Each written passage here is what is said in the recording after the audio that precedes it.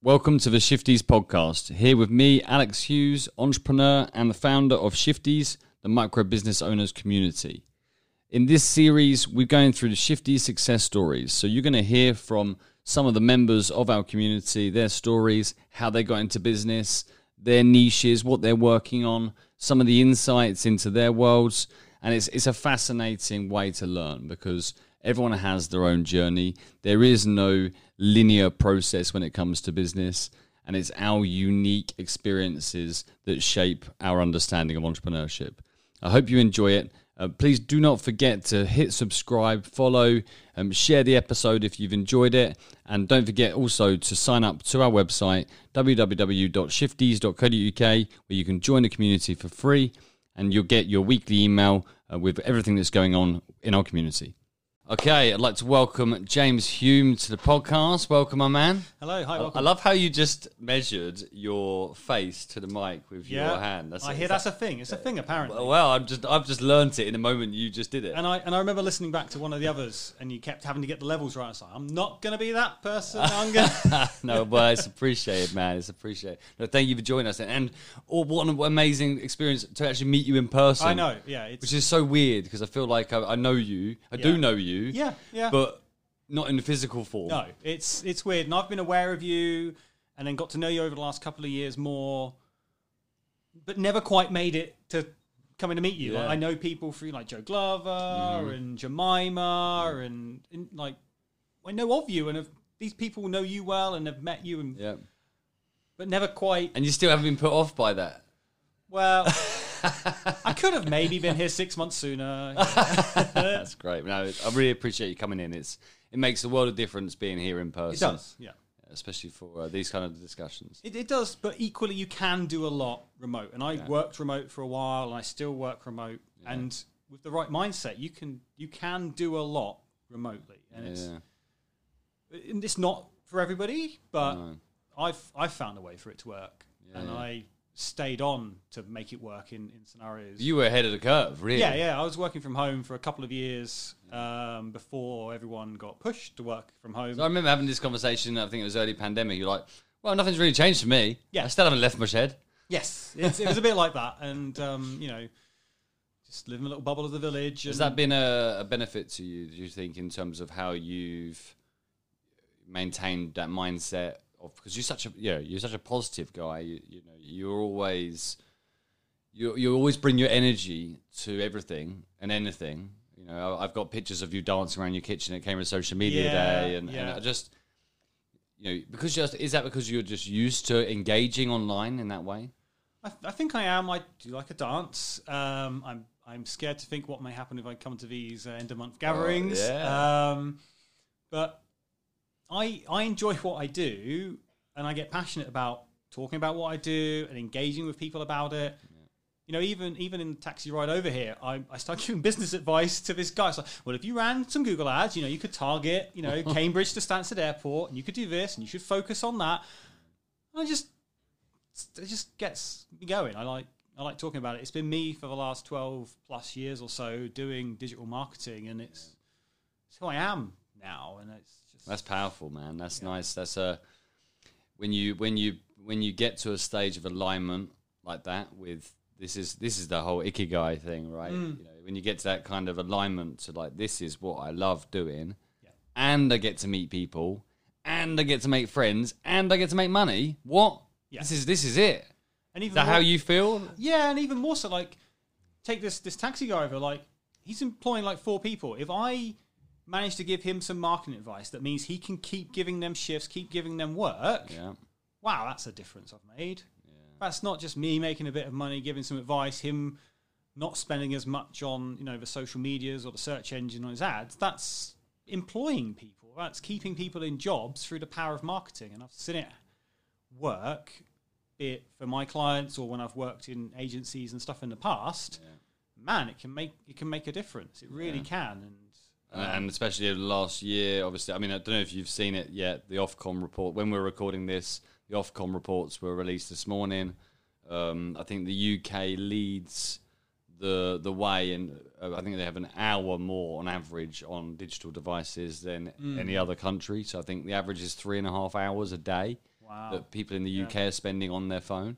So, you know, we've realised that. I mean, but that's not new to us. We knew that was coming anyway. Yeah. But this all been accelerated. I mean, you must have been a very busy man this last year with the work that you've done leading into the pandemic and your constant championing of the word around digital marketing and the, as you say there, the impact having that knowledge, implementing those strategies and getting the benefit from has in our economy is huge. So now now everyone's talking about it and you're like, well, I've been talking about it for ages. And I remember listening to a podcast you were on. I think it was maybe it was the Cambridge University or Cambridge Marketing College. And I remember listening to you there, and you were so passionate about the subject. It was phenomenal. And now you've got your own podcast. Yeah, it's kind of called like a beta test podcast. Okay, yeah. So what's the vision behind that? It was to get myself to put content out into the world. It was right every day live for 2 weeks. 5 o'clock, I was going to put content out on this live podcasting platform to hold myself accountable and I guess to be not selfish and share this knowledge. And yeah, that was a test. I enjoyed doing it, and I'm now going to find ways to how am I going to do this in the future? Am I going to do more content for myself? Am I going to interview people? Just experimenting. I think as someone, I mean, I've got dyslexia, so like writing is not easy for me, but it gives me other superpowers, which a client highlighted to me the other week. Mm-hmm. So when I gave this test of doing a podcast, and I was just like, oh, that was that. I've done half an hour, and wow, that's quite a bit of content. I could do a lot with that if I want. You know, okay, maybe I'm talking into the void in this particular beta test of this podcast because I haven't promoted it as hard as I knew I could have. Yeah. I was like, it just flicked something in my head. It's like, why are you fighting an uphill battle trying to do things that aren't right for you? Do things that are going to work for you and you enjoy doing or are easier for you to do. So yeah, that's you can why maintain it, and I can maintain it. And I think that accountability with myself to do it for that period of time and show up worked. I now need to, my priorities, my clients, equally generating business for myself. I just need to work out what this cadence and what the plan is to go forward in terms of that. But showing up here and taking opportunities like this to speak to newer audiences, share a bit of knowledge, and engage with communities I'm passionate about engaging with seems like a logical step as well. I mean, this is the thing. Like, so interesting. I can't read or write. Like, I can't. I'm the same. I don't know. I don't ever had a diagnosis for ADHD or anything like that. But I've got my own theories. I don't need a doctor to tell me. Yeah. But I know that that's not for me. So I can't. So whereas Christine's a journaler, so she processes her thoughts through journaling. I can't do that because I can only get like 4 words on a line. Yeah, I could do it, but I need a lot of pads. And I vlog. I privately vlog to myself. Yeah. And through voice, through just that exploration of conversation, whether that be with myself or with someone else, I find it really therapeutic. Yes, ideally it serves a wider purpose like this, and hopefully some young entrepreneurs are listening to this, or other members of the community can learn from our conversations. And as you say, it's a great exposure point for you and your business as well. So it's lots of win, but it's so accessible. I mean, we've got we've got a soundboard over here, we've got 2 mics, camera rolling, we're going. And it's so refreshing that we have that as an option as entrepreneurs, isn't it? I did mine with a £16 lapel mic from Amazon. Well, there you go. It was fine. The audio quality was fine. And if you take things like the Clubhouses, the Twitter Spaces of the world, where the expectation of the audio quality, and another tool, I've forgotten the name of it anyway. Stereo? Yeah. No. Racket, made by the same people. So I was doing my podcasting on Capiche FM, and they've pivoted and they've done this new one called Racket. Which I've heard of this. And it's, again, the expectation of the audio quality is raw, unedited, potentially on your mobile phone, just talking down a phone line.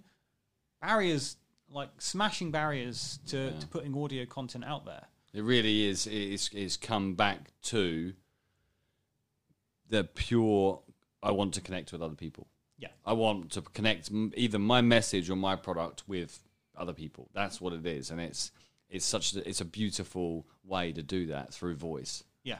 And I think when I discovered, so back when I finished university, I did my internet computing degree, and I was like, right, I want to work with the internet and something or other. When was this? What year was that? 2008, I think. Okay, Yeah, 2008. Yeah. And then the economy crashes, but I got tech background, and I find this job to do with Google Ads at an agency. Have you ever considered kind of running ads on Google? I'm like, no, what's that? I'll go have a look. Okay, it feels like stock market bidding and stuff, and a bit of marketing and websites. Yeah. Even more so, the accessibility on this trend of like podcasts. Like, so you can only do 90 characters of text. Okay, as a dyslexic, you're like, so I've only got to write a couple of sentences for an ad. Okay, yeah, I can do that. Yeah. That's not too hard. Yeah, and it's kind of finding your space. Finding your space, yeah, exactly. And that's nice. That's nice. And that blend of tech and numbers and a small amount of ad copy. Just got yourself a business. I got myself a job, and then running a department, growing loads of internal products and all that stuff. It never looked back. Haven't looked back. That's amazing. So so let's take us on that journey. Take us on the journey of, okay, so you studied university, that choice was made. At that point, so how did you get from there to I now work for an agency, and then from there to I want to specialise in what you specialise in now? Yeah, sure. And I think it started a bit before that as well, in terms of that the passion to want to have my own business. Yeah. Because at school, I was part of the, while studying business studies, how do you do an invoice? How do you do a packing note? Kind of useful. But I was interested in business. The administration of business is what you were learning. Exactly. Yeah. And then eventually you do a bit of business and economics. Okay, supply, demand, great, nice. Mm-hmm. But I did the Young Enterprise Scheme as well, which was, you literally start up a business. You go down to the bank and open a bank account, and I think I was kind of co-CEO, you'd call it, or co-managing director, me and my best friend, nice. And our team of merry sixth formers, selling T-shirts. And I built the e-commerce website to sell the T-shirts. Wow. Whether we actually sold anything on the website, I don't know. But, I was setting up the databases and making product pages. And all wow. How old were you then? Sixth form, so 17, 18. Wow. What an amazing exposure point to entrepreneurship. Yeah. And I think before that, you'd go to, I say you'd go to, maybe it's just me, maybe it's not for everybody, but I'd be at school, it's like, okay, there's like the sugar in the straws, the sherbet straws. Yeah, the 1 penny ones. Yeah. Buy 100 of those, sell them for 2p, 10p at lunchtime, kind of. Nice. I'm sure I did a bit of that. I remember having lots of sherbet straws and not eating them all myself. So I must have been a bit entrepreneurial at some point in high school. Nice. Where do you think that, was that a drive towards wanting money? Was it a drive towards wanting attention? What was driving you to do that? I really don't know. So long ago, I really don't know. I think it was just an opportunity of, there's demand for these. I'm going past the corner shop anyway. Makes sense. It's probably that. It was such a long time Serving ago. others. Yeah, maybe. Just being maybe a bit of a rebel. I don't know. That's good, right? Maybe. That's. I mean, that's what you started saying. You were talking about now, and you were talking about wanting to serve others, build community, build network, build opportunity. Yeah. Well, you were doing it then. Yeah, I guess I was, and it's that kind of, I don't know. It always, you had this vision, like when I see other people running businesses, people like Richard Branson. When I found out he was dyslexic and what he's achieved, that's inspiring. Yeah, and then when you find out more people are dyslexic and run businesses, like maybe I should do that. Maybe that is for me. If these other people can do it, then maybe I should. And then, like you said, I go off to uni. I study my computing internet computing, because I didn't know what I wanted to do with it. No. Do I want to be a web developer? Do I want to be a system admin? I went into IT for the same reason. Same reason. Yeah, same reason, man. And, my dad was in tech. He was, in BT. So I was exposed to a bit of tech. Yeah, he was more project management, but maybe we had a computer sooner than others would, but not much. Okay, we had a modem. Maybe other people didn't have internet until a year later or whatever. We're just a bit ahead. But it was enough to make me want to be in tech and want to make websites or mess around with that kind of thing, but not quite knowing what, and not wanting to pigeonhole and not caring myself. What at the time. No, because I remember being that similar sort of age, not really worrying about that. I was just I just like pulling things apart and putting them back together, or problem solving, or troubleshooting, all of that side of which tech gives you exposure to. Yeah. And I still love doing that today with marketing, I guess. It's why is this working or not working? How can we fix it or do more of the same? It's very similar. And like I said, I came out of uni and you got the word internet and computing and stick in your CV. And next thing you know, you're an agency. Before you know it, someone's finding your CV on Monster and saying, "Hey, have you heard of Google Ads?" So then, I worked at that marketing agency for 6 years or so. Oh wow, local? Newmarket Way. Nice. We had they had a comparison website for kind of home improvements as well. So it's kind of like marketing agency come comparison entrepreneurial marketing agency. Oh, really entrepreneurial. I can't thank Oliver Loveridge enough for being exposed to all of that and the opportunities to grow within that business. So how big were they how many members of a team? So when I joined, there'd be 4 marketers, maybe 8 or so on the phone, and then 2 or 3 supporting admin and the directors and stuff. So it was a micro business. It was a proper micro business. Yeah. And then at some points, when we grew things, there was a call center of 25 people. Wow. Maybe even 40 at one point. I remember that when we moved in another building, there was 2 floors of call centers and staff, and he's a an entrepreneurial boss, and drive for growth and looking at opportunities, and that we grew internal products. Some of those I helped launch into like 11 countries. Wow. Building a marketing team. I mean, could you have asked for a better exposure to business and life? Because they're your clients as well, aren't they? This business that you're working in now, or at that time, if you put your hat of now on, they're the sort of size businesses that you would be working with. So it gave you exposure to how they operate, what problems they have, what challenges they have. Yeah, being inside it and given the responsibility to get on and do stuff, and it was great because when you're in a business that size, you can't hide. You have to get on. We're all Swiss Army knives. Yeah. I was IT manager marketing manager at some point. I think it was maybe 2 months before I left, I managed to employ someone to take on the IT stuff. But growing a little agency team in there at some point, I think we got to about 7 or 8 people. Wow, nice. While I was there looking after that side of the business, which is great, getting to employ these juniors, train them up on how to run Google Ad campaigns. Yeah. Or, getting my other more senior colleagues to train them up and kind of all working cohesively as a team. It was good. It was fantastic. So then why leave? Why leave this wonderful life of when you've launched something 11 times and you've got the process down, it starts to look easy. Yeah. And I wanted a challenge. We're close to Cambridge. We're in Newmarket. I was like, I want to go work for tech in Cambridge. I want to go work for tech. I want to go. It's on my doorstep. There's all these techie companies in Cambridge. Yeah. Let's go see what it's like to work in house. Is the grass greener? Is the grass greener? Is it? I've been in this hybrid agency in-house model. What's it like to be truly in-house? To have that dedicated time to say, right, my true focus is on these 1 or 2 products for this one business with this one marketing budget. What can I achieve if I'm in-house and that's what I'm left to do? Yeah. How was that? Oh, it was great. It was a great team. I learned. Okay, good. I'm still in contact with some of them. Oh, nice.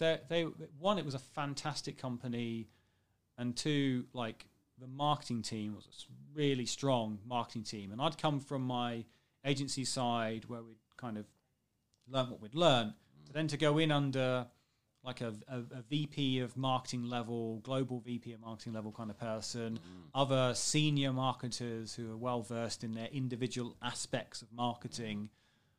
To be part of a team like that was like, I was just a sponge. I was there to do my job and be the expert in what I did. But man, it was great to be a sponge and to be invested in, to be sent off on 2 days of training to use, expensive enterprise software and things like that. It was, You took a very, very, what would look like on a CV or a timeline, a really sensible route to where you are now, because you got the right exposure from the hustle and the hard work required in a startup to be a Swiss Army knife and be useful and just do stuff and stuff happens, which is... And scale things. From going from a stage of that agency where it's like, okay, we're small, let's be efficient, let's buy cheap office chairs, or let's, be savvy, to a stage of, no, we need to grow now. Like, get more people now, get more things live, seeing that growth and helping with that growth. So it's exciting, isn't it? It is, and you want it for yourself sometimes, but equally you want to be exposed to the opportunities on your doorstep in Cambridge. Absolutely. No, it's important. I mean, I did a VIP support role for a little while in Cambridge on the Science Park for a global pharmaceutical company. Yeah. And I got to sit. It was the most, but again, on paper, most boring job in the world. Right. I'd sit in the corner of the room in case the printer went wrong or something, like nothing ever went wrong. Right.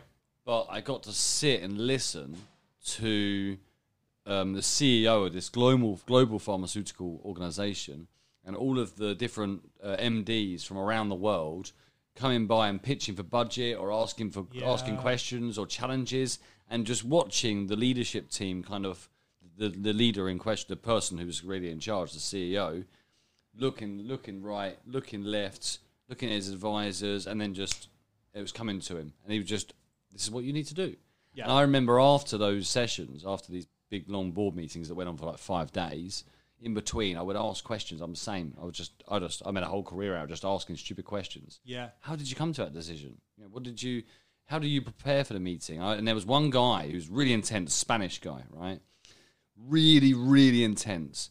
Before every meeting, because I was always there an hour before, he would be there, headphones in, and he would just be pacing and talking to himself. He was like affirmations and like really pumping himself up for the day ahead, sort of thing.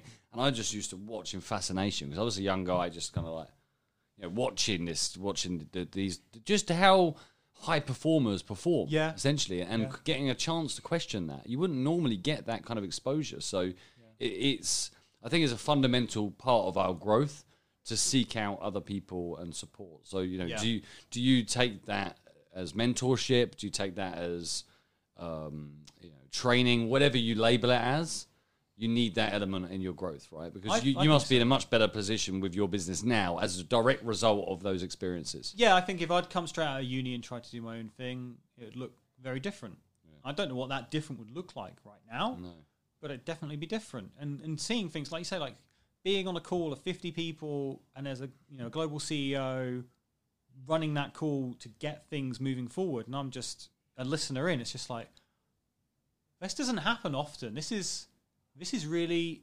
useful to see how someone operates at that level and can get 50 people, tech, marketing, all sorts of disciplines, sales, all moving forward.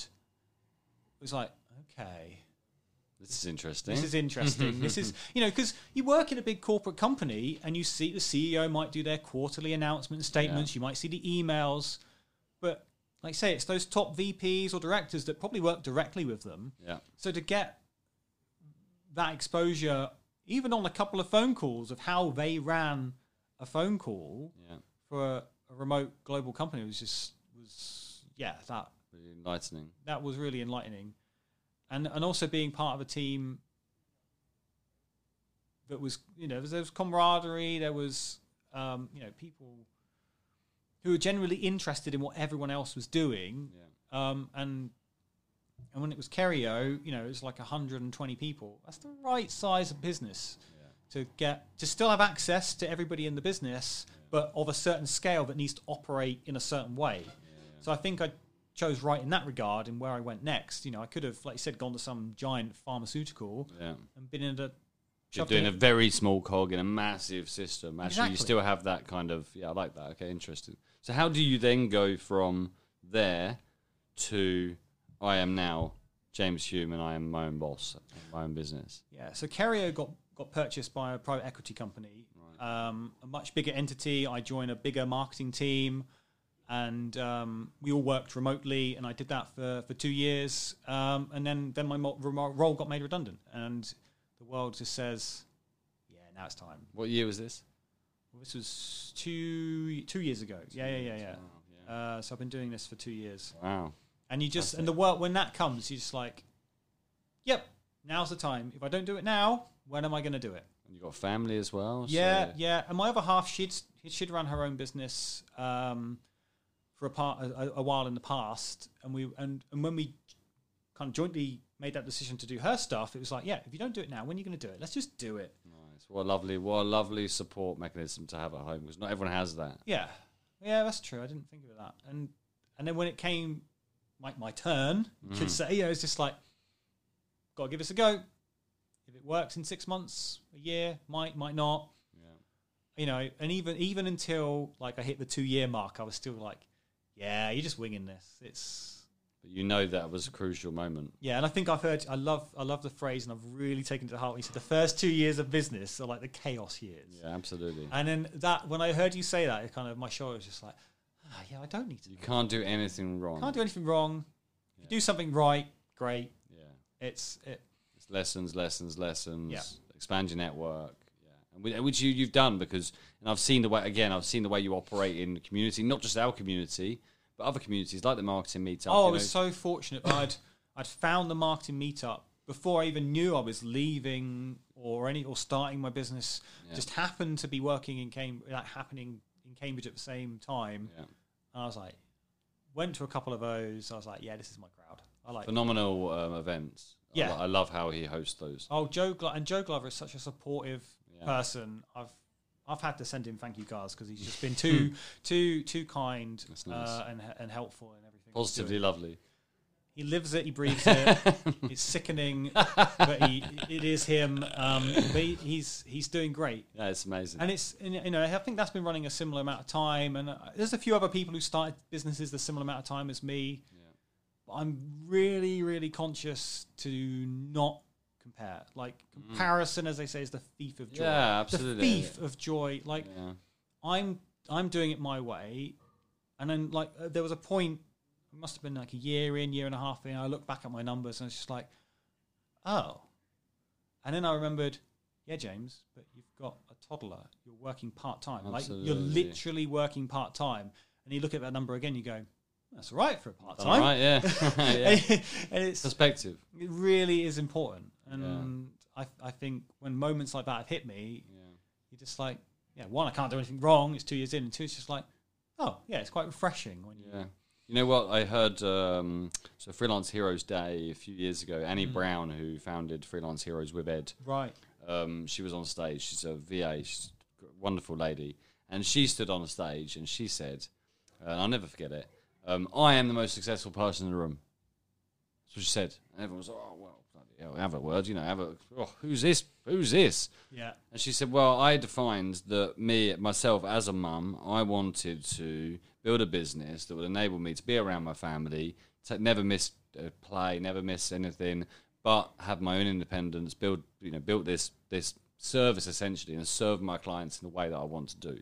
And I sat down the other week and I had a look at what I was doing and I've achieved everything. So therefore I am the most successful person in my life. Yeah.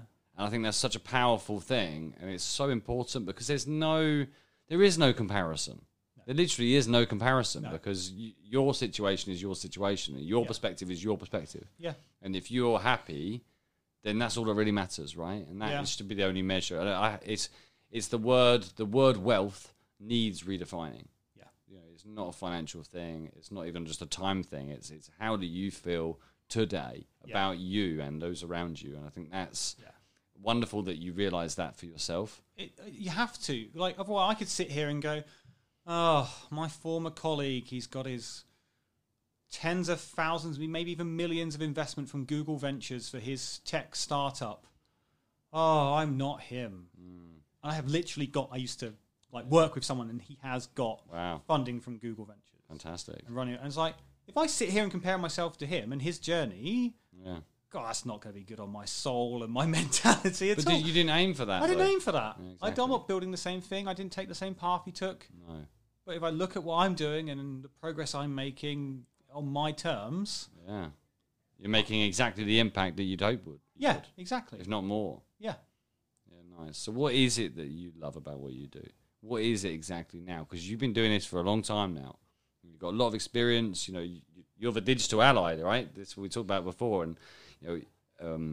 whenever I think of ads, I think of James. Yeah. So, you've very much established yourself as this person. You've embraced it as part of you and part of your life and part of your being. So what is it that you what elements of it now you're running it as a service, you sell this thing. Yeah. What is it that you love about that? It's the impact of creating jobs. Yeah. When I've got helping businesses who have got physical locations and they open new ones, or they employ more shift workers because they're busy, because the marketing is doing it. It's that and the problem solving to get to that point. How do we grow 20-30% this year? How do we fix the leaky bucket of the marketing system? Mm-hmm. What do we do next? It's the outcomes from solving those problems and the enjoyment of solving them themselves, and doing that with ads and tech and just getting people not wasting money on ad networks. Because there's a lot of money to be wasted. There is. I've gone into like new clients' accounts, and within 15 minutes gone, here's how I save you 16% of your ad spend. And they're like, what? Mm-hmm. Yeah, you're a Cambridge-based company, and you're accidentally showing up for when people search for the university. Oh wow! Or departments of the university. Yeah. It's just like, if we just say negative to the word university, that solves your problem. And it's paid for your services like immediately. That's the beauty of what you do, because it's tangible. Yeah. So is everything? Do you only get involved in digital aspects of marketing? Is that the only aspects you get involved in? Mostly, but I was having this. I imagine you blend in with others. You have to. I think paid ads won't fix a bad product, the wrong price, or putting yourself in the wrong position. So you have to. I think you have to, as a marketer, give feedback or flag issues or get involved to some extent. Yeah. Are you always the perfect person to solve those problems? No, you might need to call in other help, but you equally can't just sit there twiddling your thumbs and just, okay, I'll just keep running the ads, but hey, you've got a different marketing problem here or business problem. And we had a problem with a client a few weeks back, and I just started spitting out loads of ideas, and they were just like, wow, you got loads of ideas. It's like, yeah, I do ideas, it's implementing them, which is your part, my part. Maybe we need other people to help us implement these, but I can come up with ideas all day long. Yeah. But it's putting them into practice. It's fun, isn't it? Like when it's not your business. Yeah. It's a lot more fun when it's not your business. Yeah. It's like you're not sitting there going, well, how on earth do we do that? No. But it's also really crucial. Again, Freelance Heroes, they had their Freelance Heroes Day a couple of weeks ago, and I spoke with a few people on a panel about the future of work and how freelancers, because I know you classify yourself as a micro business. I like that, because that says a lot to where you want to take it. Yeah. But call it what you will, operating as a freelancer or a micro business, supporting another business, we now need so many different unique niche skills to get to where we want to get to. Yeah. Even 6 years ago, I can remember, marketing was just that one person in the room, the one person in the corner of the room that was like, I do marketing, and they do everything, Oh, yeah. And then even job descriptions now are here, It's crazy, isn't it? Must have experience in copywriting, PR, running Google ads, Facebook ads. Everything. It's like, this person doesn't quite exist in the way you hope they do. And nor should they, because there needs to be a lot more respect around the individual aspects and the micro niches of marketing. And how are you seeing that unfold? When you're working with businesses, are you directly working with other suppliers to that business, or do they try and maintain a separation? A bit of a mixture, and I've and again, it took me time to work this out. When I work best, I believe it's kind of when I'm working with other marketers. Like I've worked with like founders who are wearing all the hats, and that can work, but I work best when I'm working with a marketing manager or a director of marketing or a founder who's got a very strong marketing, background presence and the rest of it, and they sometimes have, like say, other suppliers doing other bits. And especially when I'm working at scale with some clients in the in the tens of thousands of ad spend, it's like, yeah, I need to lean on your graphic designer. Yeah, I need to lean on your copywriter. I need to lean on you to go and get video made. Yeah, because you can't do that without. I can't do it all. And if I try to do it all, I'm not. I could make a video, sure.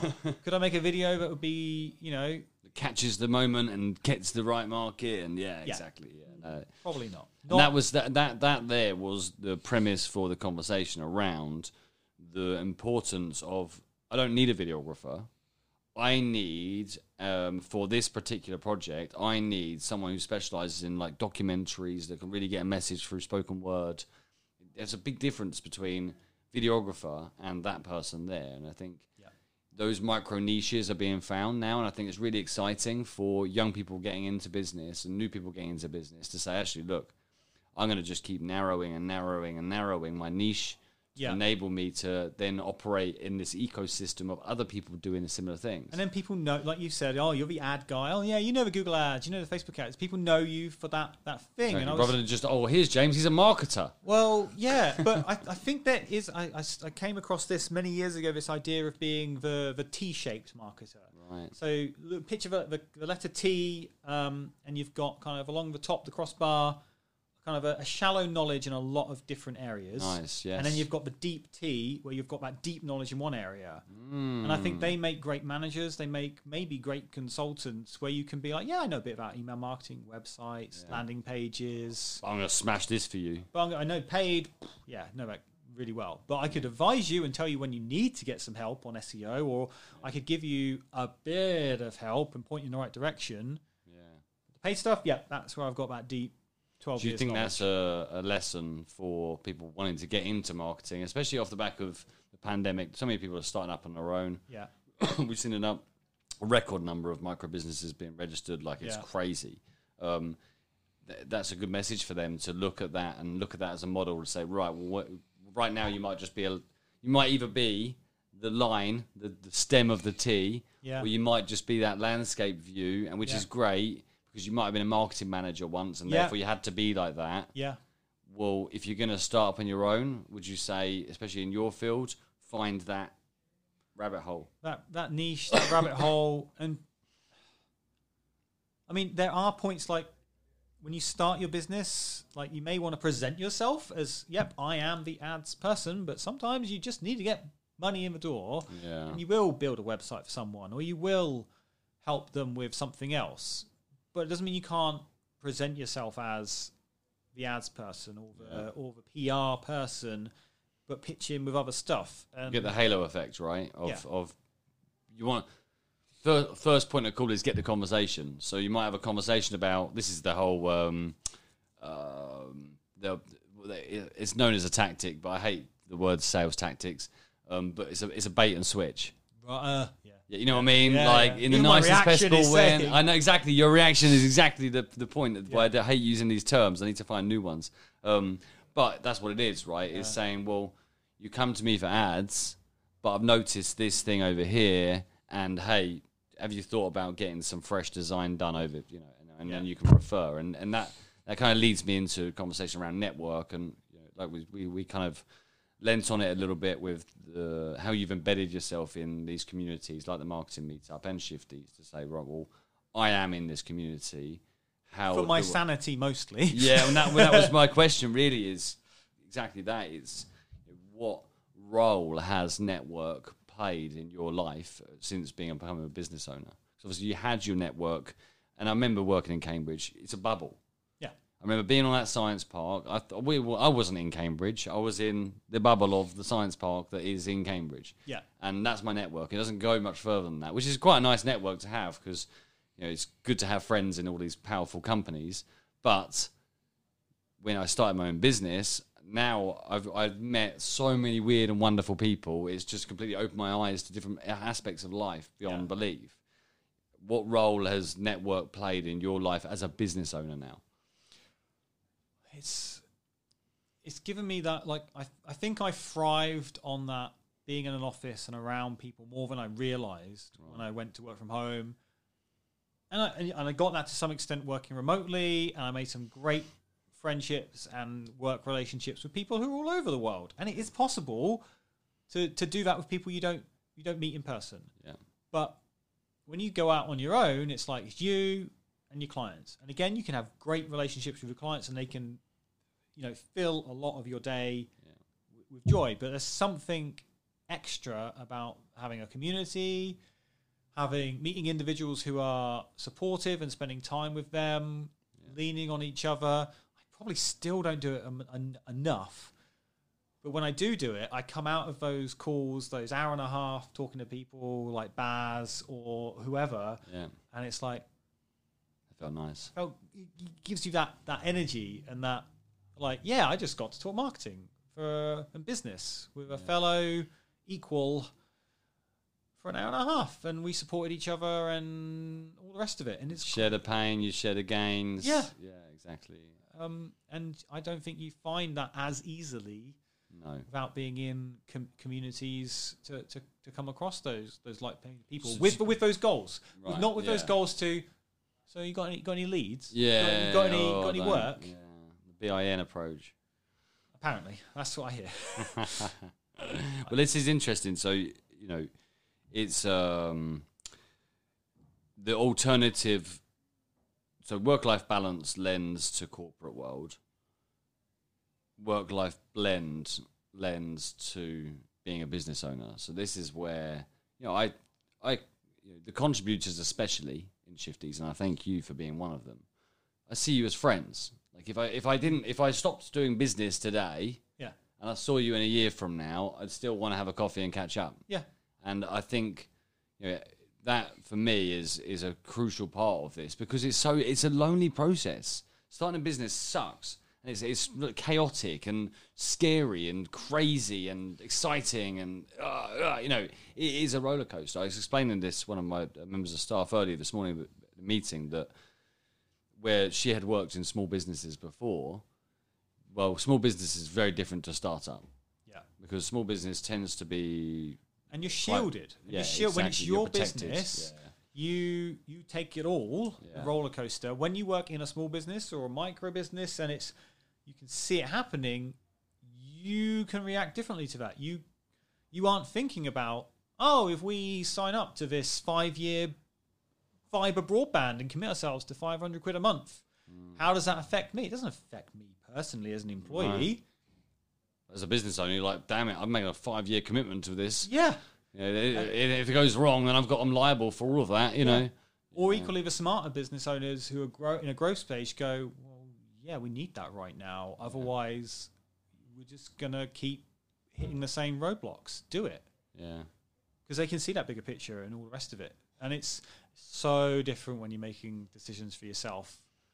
But how do you find that? How have you found that switch? Because you were entrepreneurial. I think we've established you're definitely an entrepreneurial mindset. Anyway, you had that from a young age. And I'm doing it at my pace. Yeah. But damn, your gut is.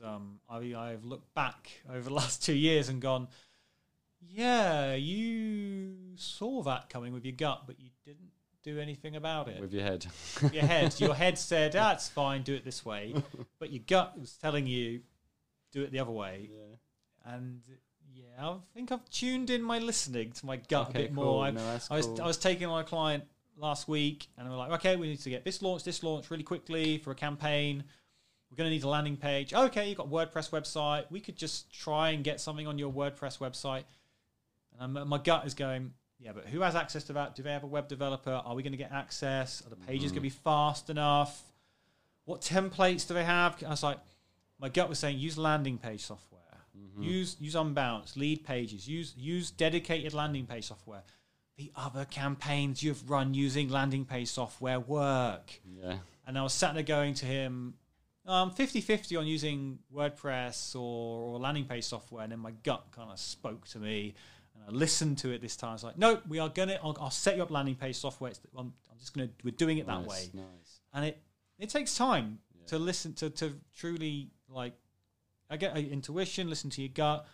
I think when you're an expert in your field, or you've done things for a long time, sometimes you have it. Yeah. And I think the people who listen to it, it's a benefit to really. Oh, for sure. For sure. It tells you everything. Yeah. It tells you, it doesn't tell you specifically, but it gives you signs. So on that, what are you doing for you to listen to you and have those conversations with yourself? Are you consciously practicing any kind of well-being methods that support you better understanding who you are and how you react to things?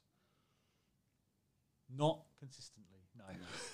I tried a bit of meditation. Yeah. I guess at the moment I'm trying like reading before I start work. I've done that for the last week or so. Oh, nice. With one of the Shifties books I got with very nice. my Yeah, cool. I've got another one coming next month. I'll finish this one first. But yeah, I think like sitting at my desk, I'm going to read a couple of pages of this. Yeah. Just get myself in the zone before I start work. Nice. Especially if people working at home, they've got families around, you've got that context switching, like you need that. Yeah, I was like, okay, I'm just going to sit, I'll read this, be inspired for a page and a half, and now let's go, let's work. That's working for you. It seems to be at the moment. I'm giving it a try. I might switch to audiobooks again. Yeah, I can't read, man. I struggle. I really struggle. I have to listen. I'm a listener. I take notes while I listen. Which is quite a nice little flip. Or listen to audiobooks while I'm walking, running, or driving. Yeah. Because then there's something around association with trees. Oh, I saw that tree, and it reminded me of what Priestley said. Yeah, yeah. There's something in that. I think when you're walking is quite nice. Yeah, that whole kind of memory map kind of. Yeah, I don't know if the science is behind it, but there's something in it. I don't know. Well, I don't read many books, but when I do, they're kind of well chosen, and then when I look back and you can see the crinkled spine, I got to the end of that book. Nice. You know, for a normal air quotes reader, you know, okay, you may read a novel every week and you're crinkling all these books up, and that's just normal for you. But when I look at a book and I did that. Richard Branson's autobiography. That's quite a big one. That's 1.5 inches thick. Yeah, that's a biggie. That's crinkled all the way down the spine. I did that. You know, it's and for being dyslexic, that's actually a massive achievement. Yeah, yeah. No idea how long it took me to do it and when I did it. Who cares? But I must have done it because see the crinkles. I can see the crinkles. Yeah, yeah. I'm not just looking back with a hazy memory of my youth, going, "Did I read that? Did I not?" Yeah. No, I definitely someone read it, and it was me. It was my book. So with that said, then, so just to kind of come to the end of this conversation here, I want to make sure that we're leading. I personally think we need more. We need more James Humes in our community. We need more digital marketers getting into the community, and whether that means starting in business and moving in, or adapting what they're doing to do more of it, because we know the demand is going to be huge. It's going to keep rising. We want to see good practice happening. So, to advice to someone who wants to get into that industry, what would you? And obviously, you've already mentioned the breadth of different niches that you can get into. What advice would you give to someone wanting to get into that industry and do what you're doing now? So, when I look back to when I've hired juniors in the past, the thing that really stood out for me was the people who had played around with their own money and tried things. You know, the people who had run ad campaigns for their local sports team to try and get, you know, to run. Oh yeah, I spent £50 on Facebook ads for my local sports team to try and achieve XYZ. I'm like, yep, you're keen. Yep. Or oh yeah, I run my own blog. I write about XYZ. So try things. Try things. The barriers are non-existent. Yeah. And if you're trying things, that stands out. Whether you want to pursue that and work for yourself, or go and work in an organisation as a junior, as a whatever, still going to go down well. It stands out because is that the best way of learning? Like with what you do, obviously I've got a reasonable knowledge of marketing and digital marketing, but from as a client, as someone who would pay for someone like yourself's services, I measure I don't care what certificates you have, quite frankly. I don't care if you're a Google partner. That just says to me that you spend a lot of money with Google. Yeah. Actually, it's your experience, and that's what you're saying here is, look, try things. You can start getting that experience immediately. You don't have to be employed. You don't have to be going, air quotes, I am self-employed and running. Right. You can start giving yourself that experience today, tomorrow. You can build a website. You can run a little ad campaign. Yeah. You can run a social media account to raise awareness for an issue. Yeah. It's just do it because you can, and it's you're that's where the lessons are. That's where the lessons are, and that's where you can go to people and say, even if you went to try and get your first client, and you said, you are potentially my first client, but I have done this for this cause or this for myself. I've tried this, and I think I can help you. Love that. That's great advice. Yeah, just get shift done, basically. It is. I like it. Awesome, James. Look, I could speak to you for hours, mate. It's such a pleasure getting to know a bit more about you as well and where you've come from. How can people connect with you? So I'm on jameshume.net, also LinkedIn, just search James Hume. That's where I hang out most. Yeah. What about your podcast? Are you going to want to plug the podcast now? So the podcast is called Paid Digital. You might find that if you search for it. If not, there's probably links on my website to go and listen back to some of those episodes around where do you spend your ad money, should you be spending internationally, and just trying to answer those kind of questions. Awesome. Well, we'll include them in all the show notes. Please do. Yeah. Thank you. Awesome. Thank you very much, and thank you for all your support. You're very welcome. I want to get shift done too. Yeah, nice, man. Cheers, bro. Thanks for listening to Shifty's podcast. I hope you've enjoyed this episode. A big thank you to our guest. Please do drop them a follow. Go check out their socials. They're always open to connect with new people. So if you want to connect with that person, understand a bit more about them, follow their journey, then please do. And get a bit more insight into how they're operating in the world of entrepreneurship. Please do not forget to hit subscribe, follow, share this episode if you think it's interesting to your network. And don't forget also to sign up to www.shifties.co.uk, where you can join a wonderful group of entrepreneurs, all connecting, learning and growing through the journey of entrepreneurship. Thank you for listening.